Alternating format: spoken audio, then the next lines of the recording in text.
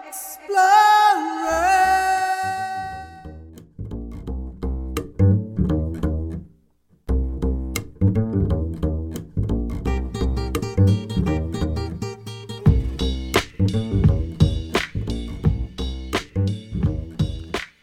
you for tuning in.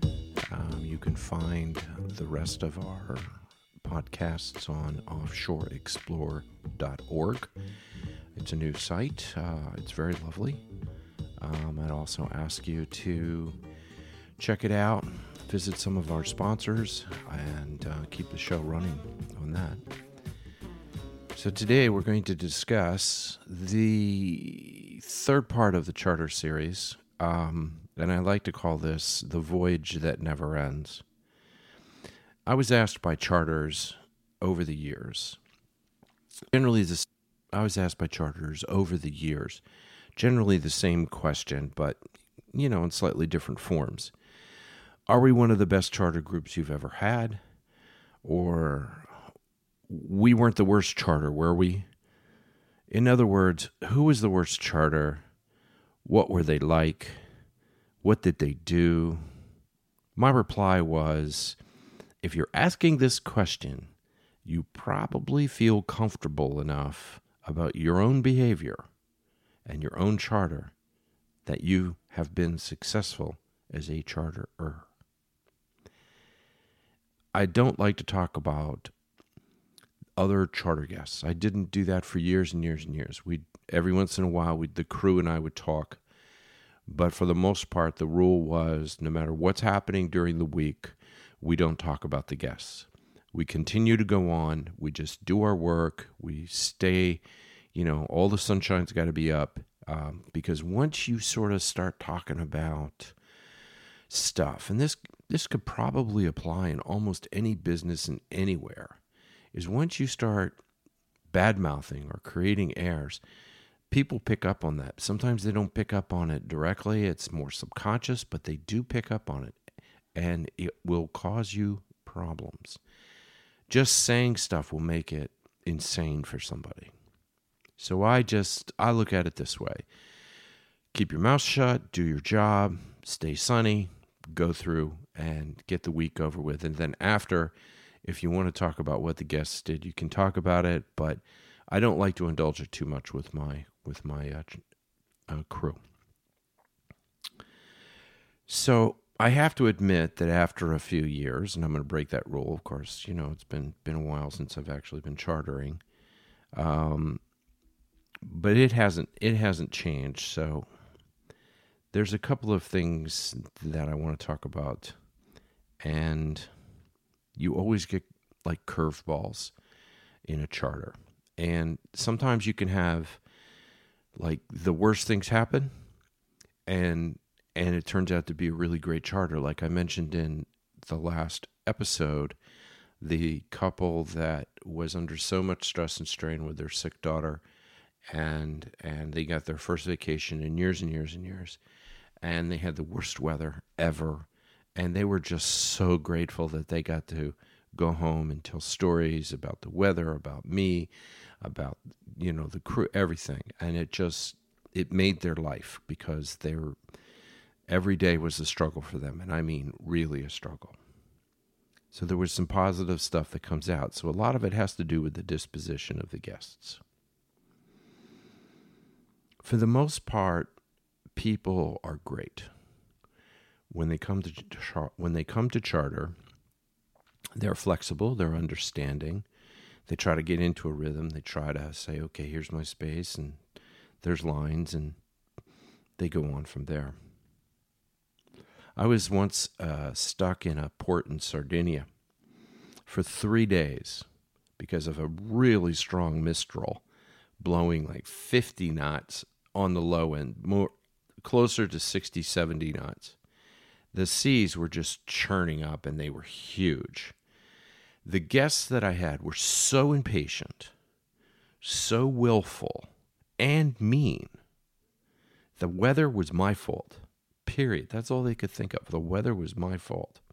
At the end of the day, they stomped off the boat angry, cursing me out for the weather. It's crazy, right? But we were stuck in the port, and they had the opportunity to explore Sardinia by scooter, and they rented a car, and they got to go to the beaches. They got to go to the mountains. They had lots of cool experiences. They walked with herds of sheep and a sheep herder up in the mountains.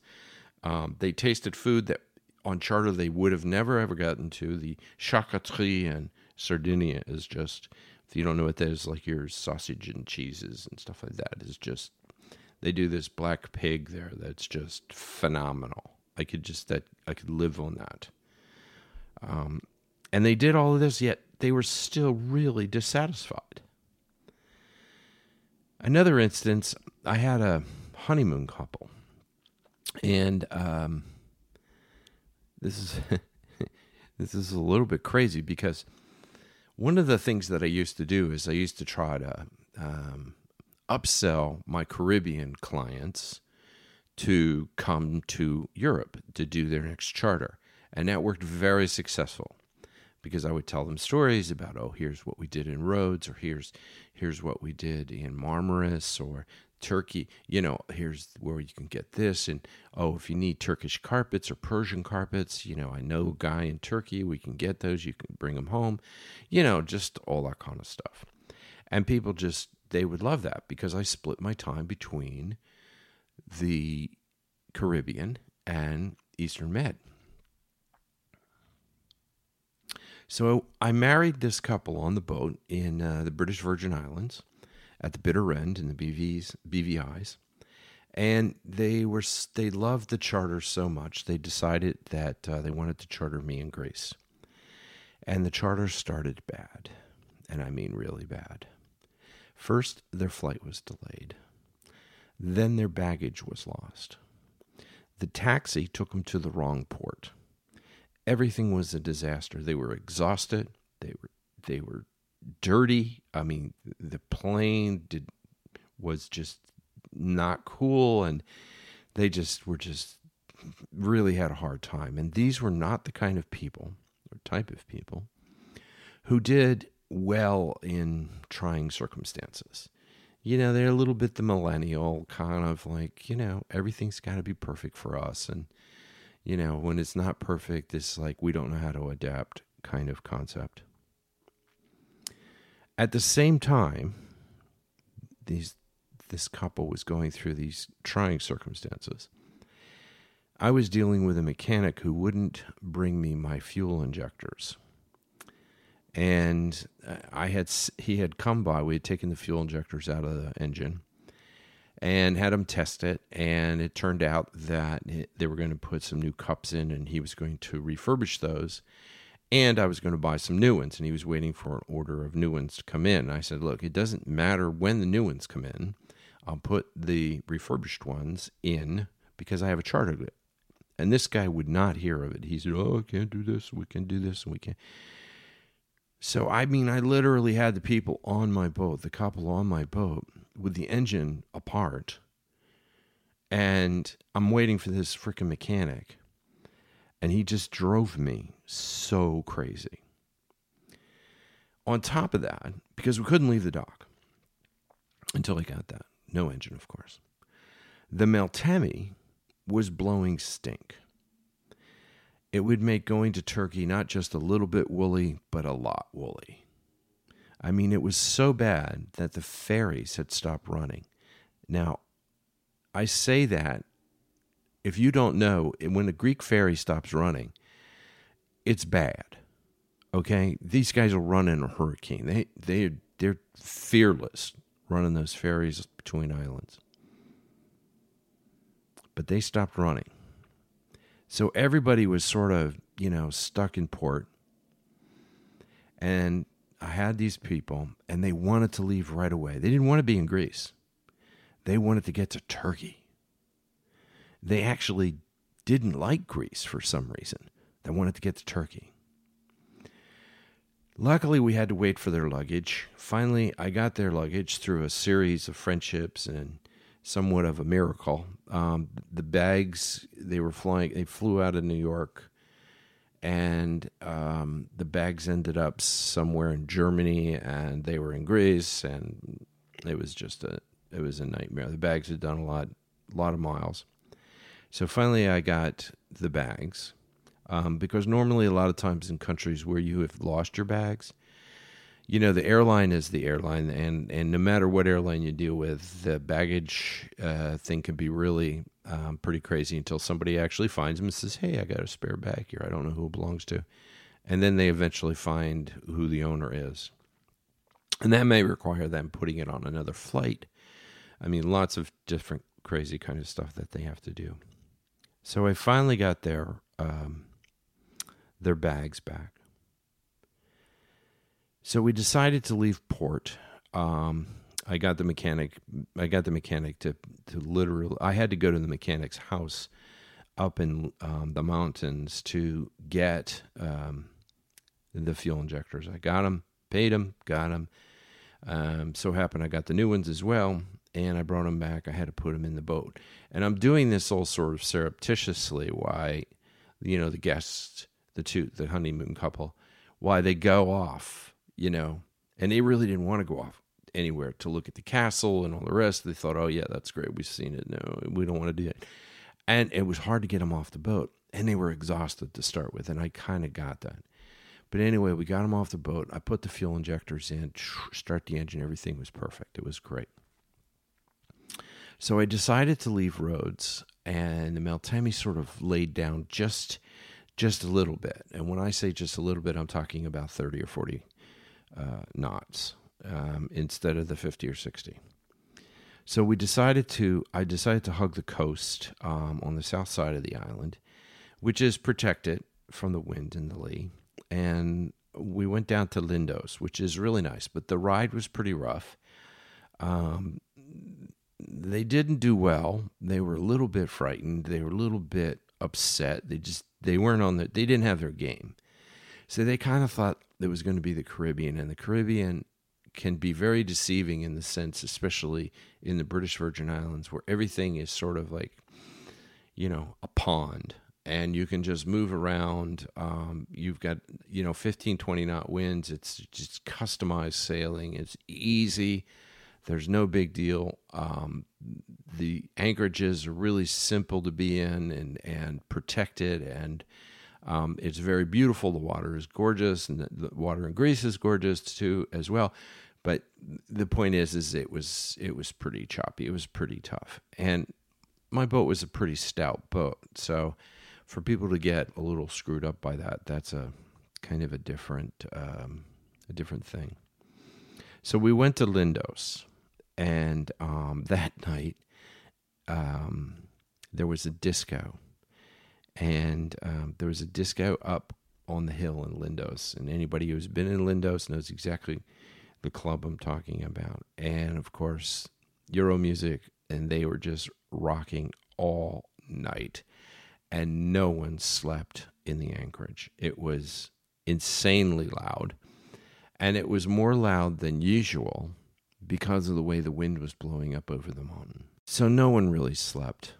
They were very irritable at this point. Nothing we could do would help them. So we decided that at this point, and I'm trying to save the charter here. I really want them. I like them. I wanted them to have a nice experience. So I said, look, we'll go to Turkey, and it's going to be hard. It's going to be rough. You're going to have like 3 hours of just getting our butts kicked, and it's going to be woolly. So this is, you got to be prepared.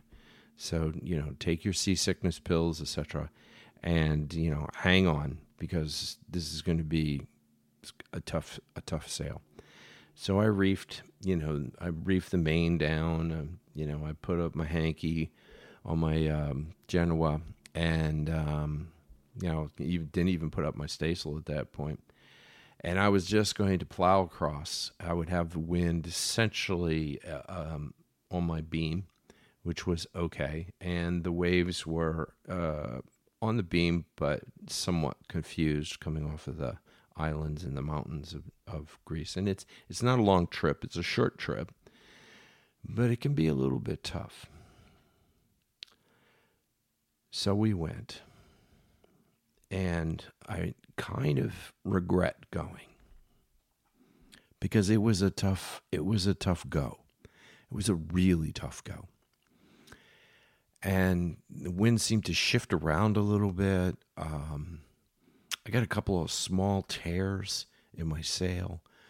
I had a block blow up, unfortunately. So it just didn't seem like I was being very professional, but, I was just dealing with a lot of circumstance that wasn't cool. They were seasick, they were scared, and they were exhausted. But we finally made it to Turkey, and I anchored in a little small bay that's outside of Marmaris. I anchored in a small bay outside of Marmaris Bay. They went swimming, they relaxed, they had drinks in the cockpit, and they really started to unwind because the bay is absolutely beautiful. The crystal clear blue water. It has a sandy bottom. It's got a rugged coast. The smell of pine trees and black earth is just like, you're on Asia now. This is Asia. So it's kind of like this cool kind of like perspective that you get. So we're sitting down and they're relaxing in their cockpit. So we're sitting down, relaxing in the cockpit. We're working on getting some hors d'oeuvres and stuff like that. And then suddenly I hear these sort of screams. She's screaming, the girl. And I go up to her, what's going on? She goes, bees, bees, bees, bees.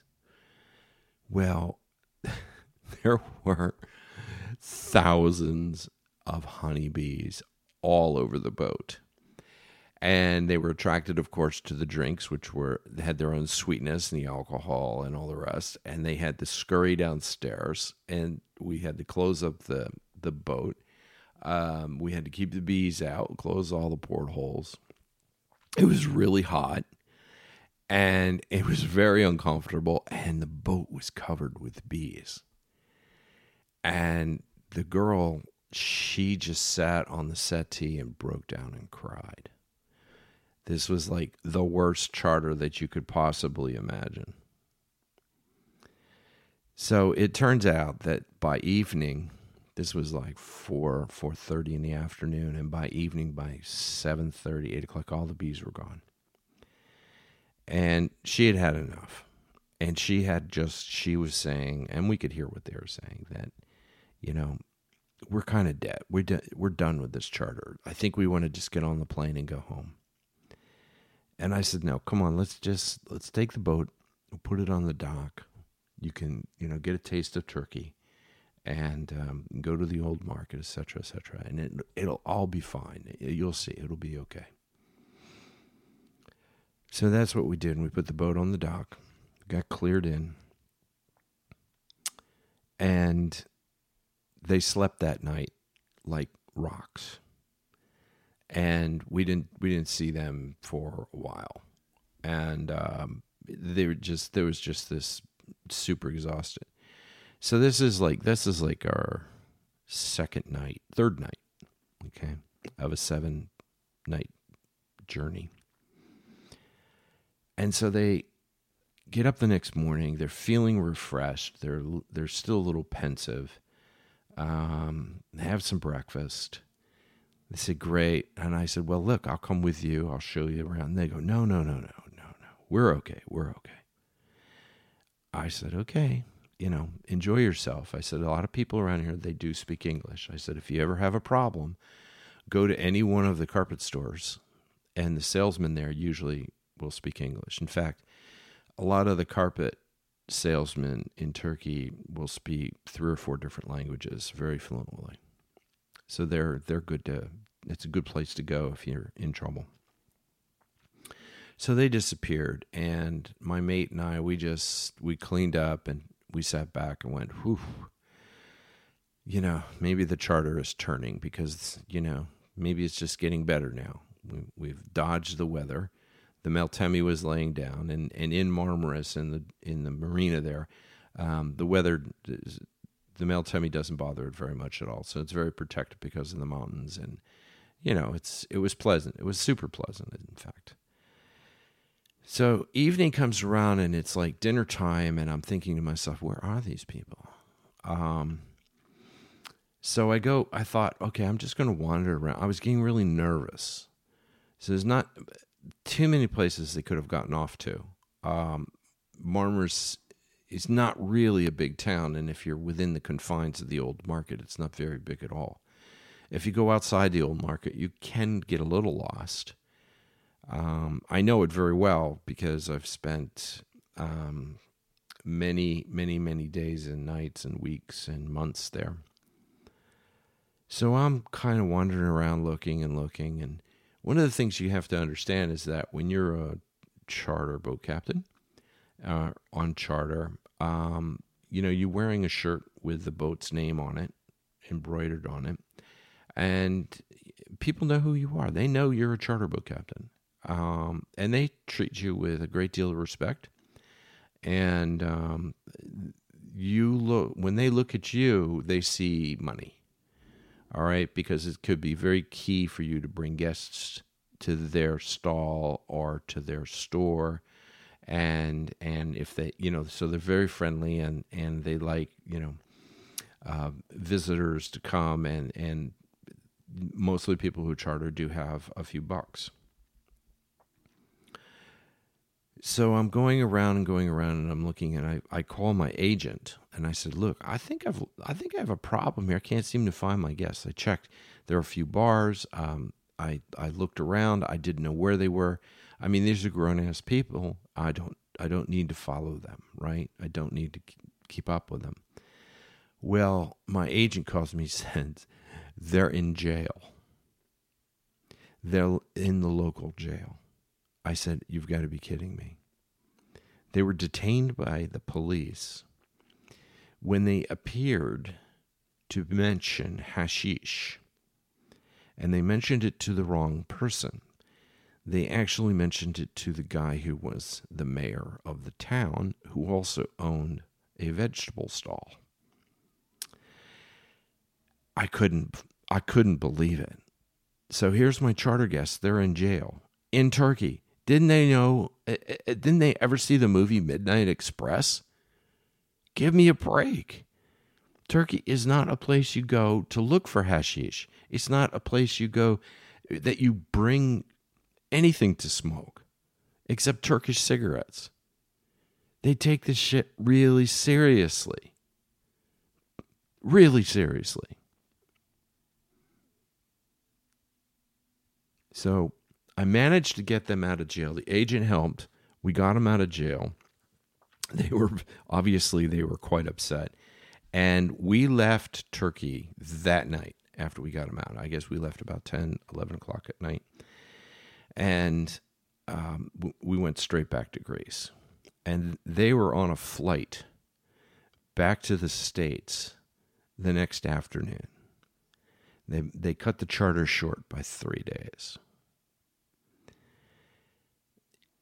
What's the lesson in this? What's the meaning of this story? Man, you just have to be flexible. You have to be prepared. Stuff can go wrong. You can't take it on yourself. And if you're chartering, you just have to be ready for anything. That's the case. Another story I'd like to tell you is what a lot of people ask me is, what was the worst charter that you've ever been on? And I always refer to this charter as the voyage that never ended. I got a complaint on this charter, and the broker got a complaint, a letter. And the complaint was that I did not offer a selection of dressings for a Caesar salad. Let that sink in for a moment. Caesar salad, people know this, right? Caesar salad is Caesar salad because it has a specific dressing, which is Caesar dressing. So given that's where I start from, sometimes on a charter, people come and they bring all the dynamics of their life with them. Nothing changes. This is the way they live. They're just going to come and live there. They're going to live with you for a week. So if you have bad family dynamics, you're going to have a pretty bad week. And these people, God bless them, I'll call them the Caesar family. The father was certifiable. The mother was desperate. The oldest daughter, who was about 18, was resentful and bitter. And the youngest boy, who was 15, was angry, moody, and deeply troubled. It was the father, though, who caused this little domestic tragedy to be worse than it already was. He was overbearing and insecure. He was an anesthesiologist from Houston, Texas.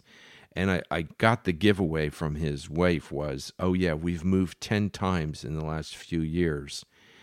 And the implication was he was fired from all these hospitals as an anesthesiologist, and mostly for incompetence. And then as the thing went on, the daughter sort of mentioned that he accidentally almost killed someone, not once, but several times. And he was pretty incompetent. This was a charter of no fun. The kids liked going to shore, but they didn't like the boat. It was the young boy who lobbied the father for the trip. He was the one that said, oh yeah, this would be really cool. He was the one that ordered all these bizarre liquors, which, you know, he drank schnapps. He was 15. He drank schnapps. And, you know, it's up to the parents to regulate their kids. If their kids are going to drink or not drink or whatever, do heroin, I don't care. That's not my job to raise your kids on charter, okay? I just want to make sure they don't kill themselves or injure themselves. That's my thing. So this kid was like, he was crazy. And he was just angry and he was mean. I mean, it's just like many of you know what it's like to be around a 15-year-old. And the father, he would sit next to like the girl, for example, and he'd put his arm around her and kiss them in this weird faux show of affection. Every time he did that, the kids just cringed and withdrew from him. He complained about the sheets because they were creased at the corners. The beds were made with like military precision, you know, with square corners and all the rest, but that didn't satisfy this guy. He couldn't sleep in sheets with any kind of wrinkles in them. Imagine that, folks, people who've been on a boat having to, you know, have a perfect sheet, no wrinkles. We were pretty close, you know. You could put a coin on it, it would bounce off. So this kind of started, the charters started, they were pleasant enough. The daughter drank rum. Like I said, the boy, he drank schnapps, and they both drank a lot. And the wife was a bit spacey. She was nice. She was like, okay, here's somebody that's actually normal, but she was normal in a deeply passive-aggressive way. And she was very well practiced at hiding her feelings behind the facade of pleasantness. The kids took a liking to me and Laura, my chef at the time, and the week slowly passed. This was like the voyage that never ends. Each minute was like clouded by deep anger and negativity. And the husband, he was just rueful and mean and arrogant and all this kind of, I mean, he was an unpleasant human being. They didn't like swimming. They like going to the beaches. They like going to the bars. And the husband would complain about everything. He would complain about, why do we have to get in the dinghy? Why can't you take your boat up to this dock? And this was like he was like managing the boat kind of thing. And I would go, well, because the water at the dock is only about 3 feet deep. And, I'm trying to stay cool and be nice and explain in a kind of nice way. I said, we can't get any closer than that. There's a reef we have to go over. It's only 3 feet deep. And my boat draws 9 feet. Okay? Doesn't work. And he would be like, so we had a whole week of this, and it was just an endless, it was so difficult. I couldn't stand these people, but we kept their head up. We kept being nice, and we did our job. We had complaints about everything, and it was him. The kids didn't complain. The kids could care less. The kids actually didn't want to be on the boat any longer than they had to be. The wife was trying to make things pleasant, but she knew she was in over her head. So at the end of the charter, thank God, I brought the boat into Charlotte Amalie in the U.S. Virgin Islands, St. Thomas. And it was a squall. It was a driving downpour. I mean, it's like sideways rain kind of thing. And they were packed and ready to jump off the boat the instant we hit the dock. They had their little backpacks on. They had they were all ready to go. But the rain and the wind, it was going to pass in a couple of minutes. It was okay.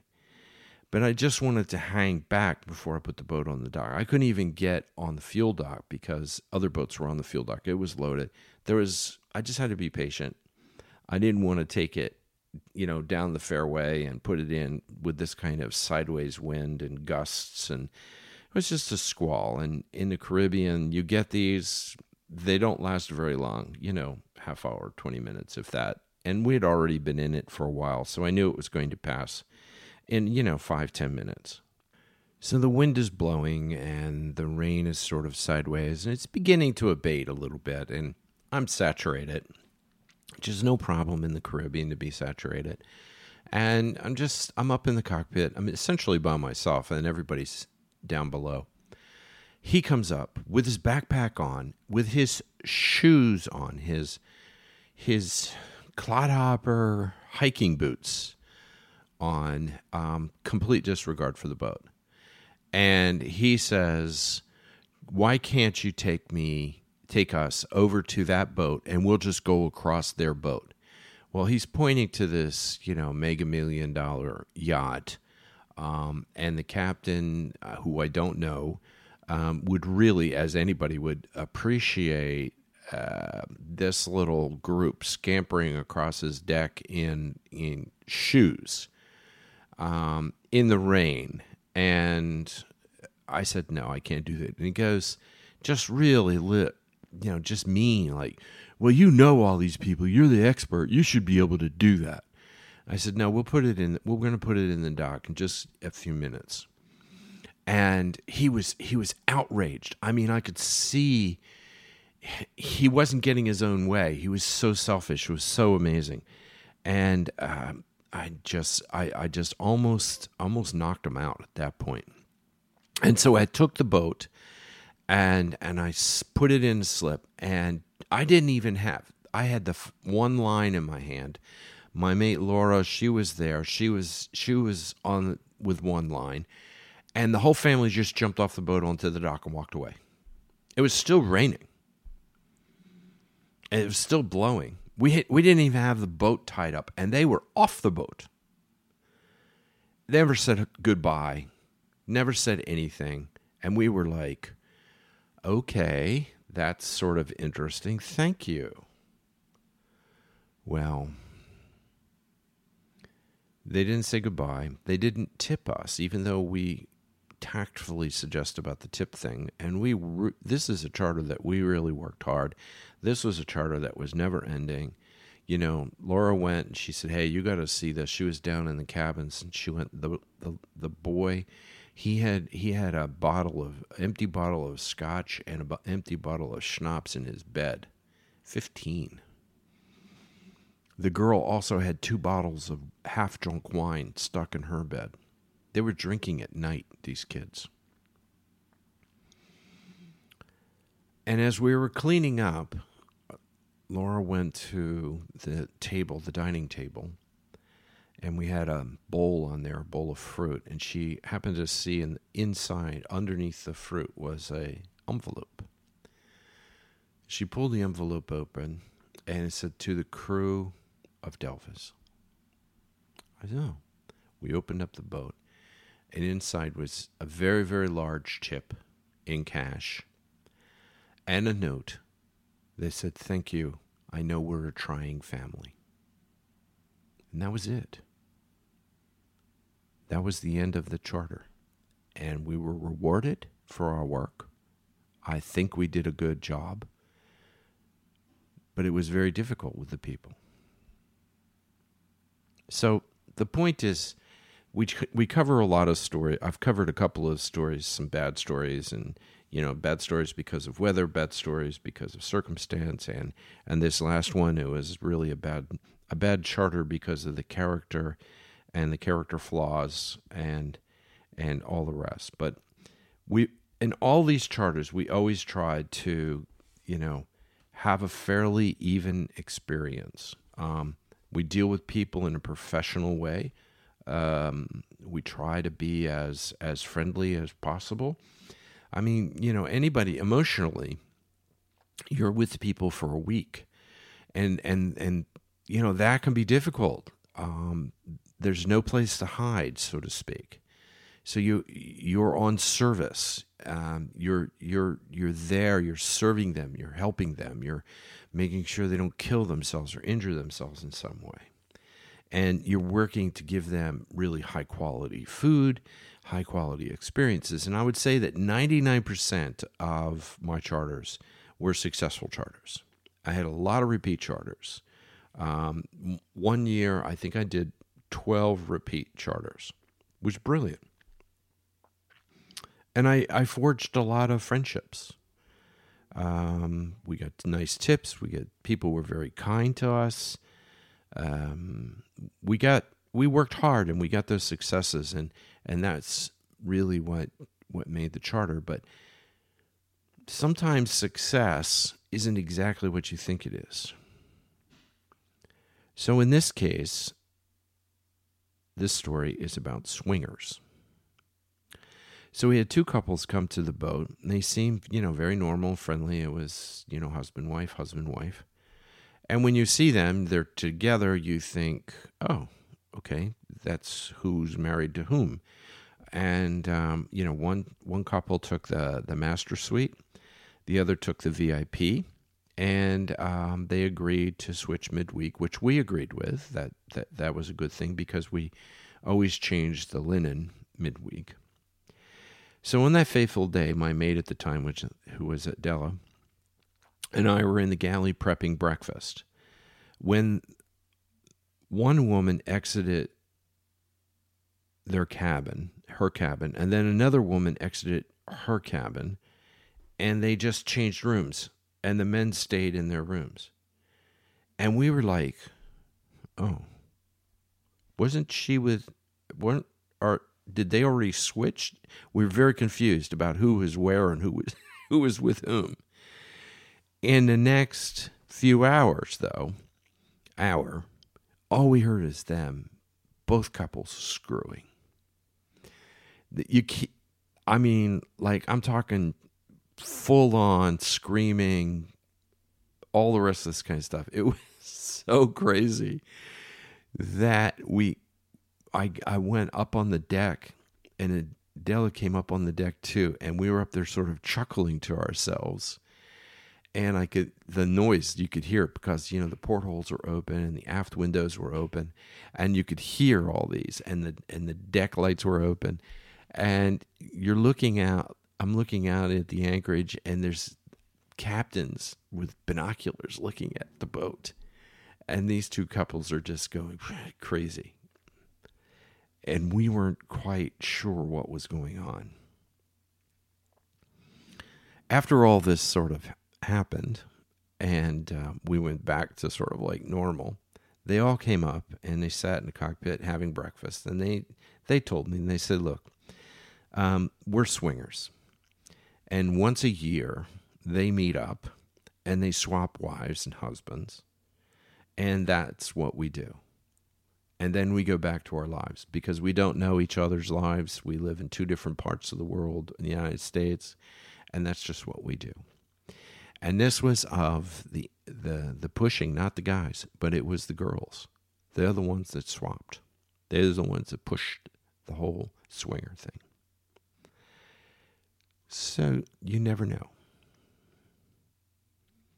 And then another story that I wanted to tell is about boobs and the Bobbitt stories. Any of you remember the Lorraine Bobbitt story? She castrated her husband because he was so mean and all the rest of this kind of stuff. But I have to tell you, people love to tell stories, and my job, of course, is telling stories and being entertaining.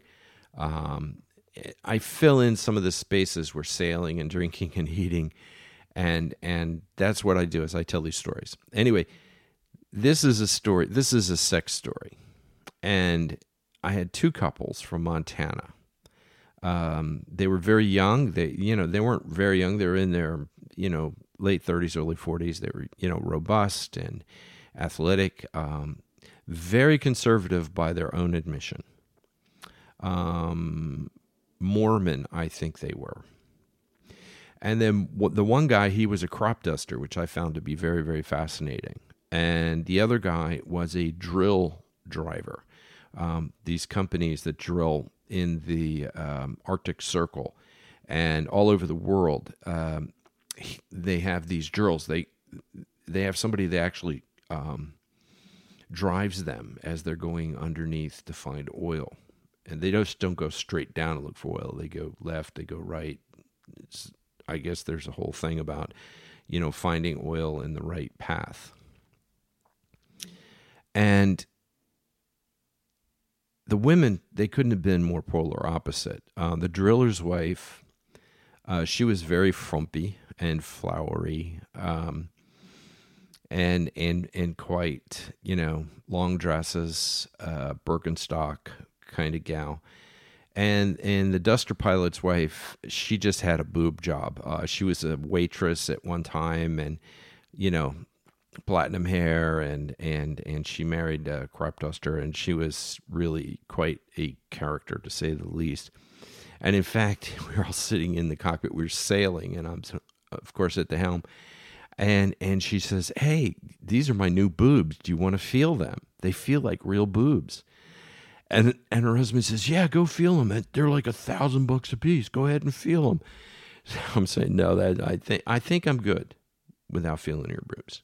And of course, one of the things that I did have to mention is that I always I advertised that I would do new charters. I would do gay charters, and I used to do a lot of gay charters, and lots of stories there. Always tremendous, always respectful, lots of fun, and not anything like you think for those people who have not been around a lot of gay people in their lives. But these two couples were very, very conservative, and they started out, the boob girl, she was topless like right off the bat. The other girl, she wasn't too topless. She sort of was very hesitant. She had on a bathing suit that probably could have come from Kmart, and then they slowly started to undress. As I think it was like we picked them up on a Sunday. By Wednesday, they were all naked.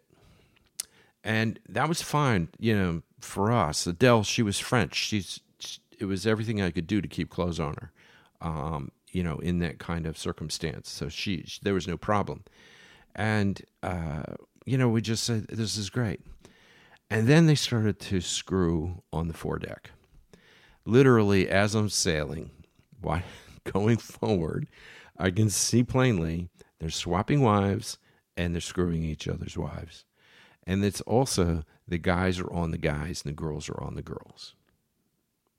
It was like the charter porn movie, except there were no cameras.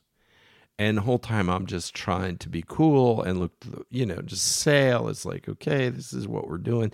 Here's how we go. So this all goes on during the day in the sun and the beautiful sailing, and everybody's swimming, everybody's happy. We're comfortable with them. They're comfortable with us. Everything is just totally copacetic. And then they start telling us these castration jokes. And we're like, this is getting too weird. Why what we've just seen and what they've just been doing, which is fine, why now castration jokes? Well, one of the things at this time was we didn't get a lot of news, especially during charter season. There's no television. Maybe if you go to a hotel or a bar or something, they'll have a TV on.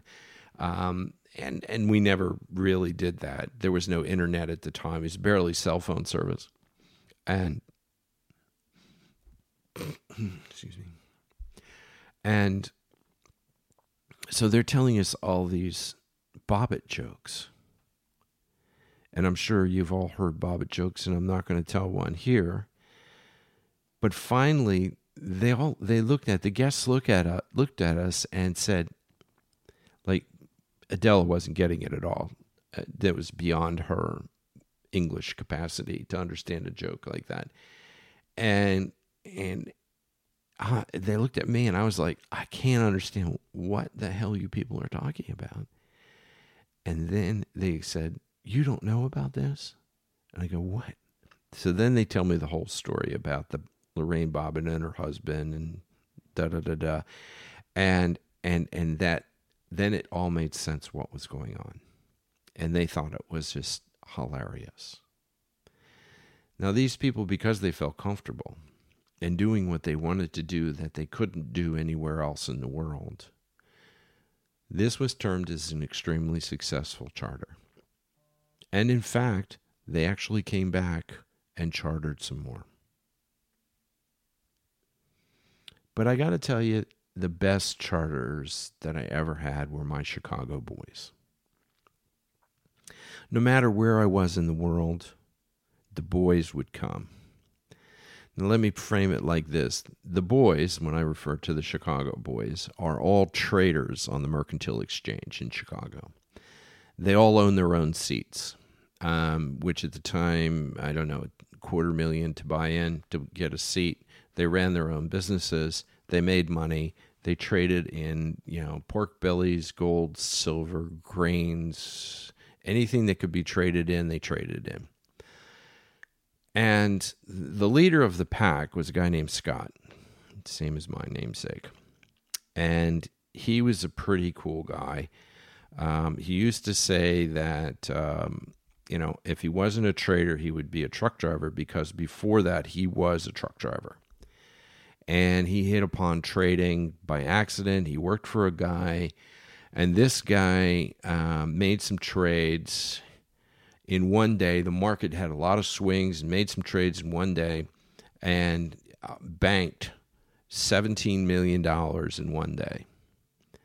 And he sold it. He walked away from trading. He never returned to the floor after that. And Scott had been doing this thing for like 15, 20 years, I suppose. And he was waiting for that one day when he was going to bank that $20, $30 million in one deal. And he would walk away from the show. But these guys were under a lot of stress. So Scott came down with a girlfriend. They had a charter. He loved the charter so much. He loved my mates so much. He used to he says, Scott, let me know when you have a new mate. I'll come back, this, that, and other thing. Because he used to get some really dynamic women on my boat, and they were just a lot of fun.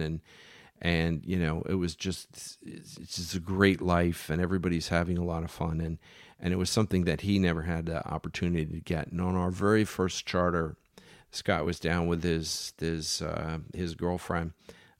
We caught a great big mahi-mahi off the back of the boat, and he reeled it in. I got it up on the deck, and then we had fresh mahi-mahi for dinner. This sold him on the charter business. He loved this. He could sit in the cockpit in this certain spot. In fact, I had a plaque made up for him that I used to put right there.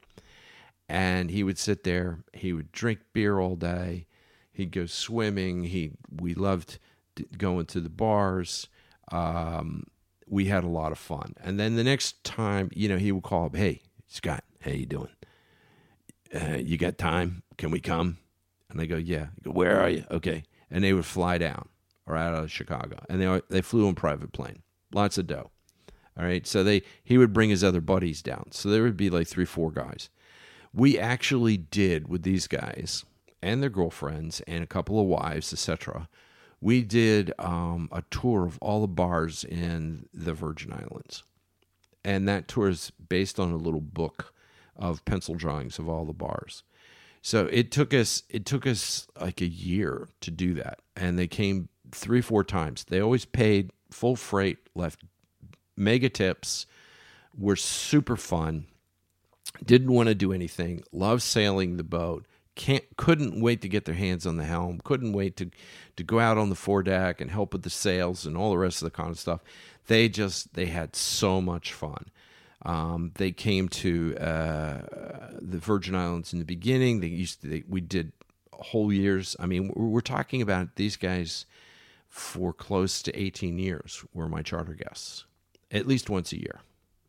They were in the Grenadines with me. They were in Trinidad and Tobago with me. They were in Greece with me. They were in Turkey with me. They were in France with me. They were in the Bahamas with me. I'm trying to think of all the places. Just name it. They were there with me over the years. And they were really kind of the perfect charter guests because, A, they were so much fun. They were demanding, don't get me wrong. They treated people with respect. They treated the crew with respect. They knew, they had fun, but they knew where the limits of their fun. They didn't put themselves in danger. They did consume an awful lot of alcohol and smoke cigars. We used to have, like, a couple of the guys would come down. There'd be like 4 or 5 of them, and they would play cards on the back of the boat at night and drink brandy and smoke cigars, and this was their thing. And we would get them drinks and all the rest of this kind of stuff. And they would tell some of the funniest jokes, and it was just so pleasant to have these guys. I really always look forward to having them, and we became such good friends. I think there was, I picked up their charter. I think it was like a 3-4 day charter. I said, don't leave me any money. Don't worry about it. I got you covered. I said, we were going to do this anyway. And we ended up, I ended up taking care of them for 3 days, which they greatly appreciated. And in fact, they invited me up to Chicago, the whole group. There's about 12 of them. And they were very, very funny. And we're sitting in this very fancy French restaurant right on the shore in Chicago. And they had rented a room, and I was their celebrity guest. And they were talking about all the charters they had with me, and they were telling all the stories and all the stuff that we had done, and just the fun that we had and all the rest of this kind of stuff. We were having this great French meal. So the waiter comes in, and he's a Frenchman, and he asks one of the guys that he's got that big cheese platter, right? And he says, "Monsieur," he says, "would you like me to cut the cheese?" And one of the guys goes, it was Scott. Scott goes, "No, please go back in the kitchen and do that." What? And the poor waiter was sort of, what? And he says, "But I want to cut the cheese here." And he goes, No, don't cut the cheese here. Go back in the kitchen. And of course, everybody is rolling, because to cut the cheese means to to fart. And the poor waiter went back in the kitchen. He must have said something to the people in the kitchen that they wouldn't let him cut the cheese at the table. And there was a roar in the kitchen. And the manager came over. He was in tears. He was laughing so hard. And we got the cheese and all the rest of this kind of stuff. But it was just, these were great people. You know, this is the fun that they would have. Innocent, nice, just wonderful kind of thing. So that's basically how a very simple group of people can make your charter business. And they were absolutely the best. There were plenty more. I could tell stories from here till eternity about some of the nicest people. I had, celebrities. I had hockey players. I had movie producers. I had actors. I had business people that were like, the Stairmaster guy was on my boat for a while. And, Hollywood agents, all sorts of different people, big time superstar actors, and writers and some directors and lots of different types of people, dentists, just normal people that, people who work for the government, people that were investment hedge fund guys. I mean, just the whole gamut. And what's different in the charter business and all these people is that once people get to the boat and they begin to relax, all of the pretense that's around them generally disappears. I don't care if you're a hedge fund guy. I don't care if you're a famous actor. I don't care about that stuff. We're just dealing with humanity, with people for who they really are. We're dealing with all their little foibles. We're dealing with all their little desires, okay? The secrets that they have, the secrets that they can't do when they're home or in some other sort of public place.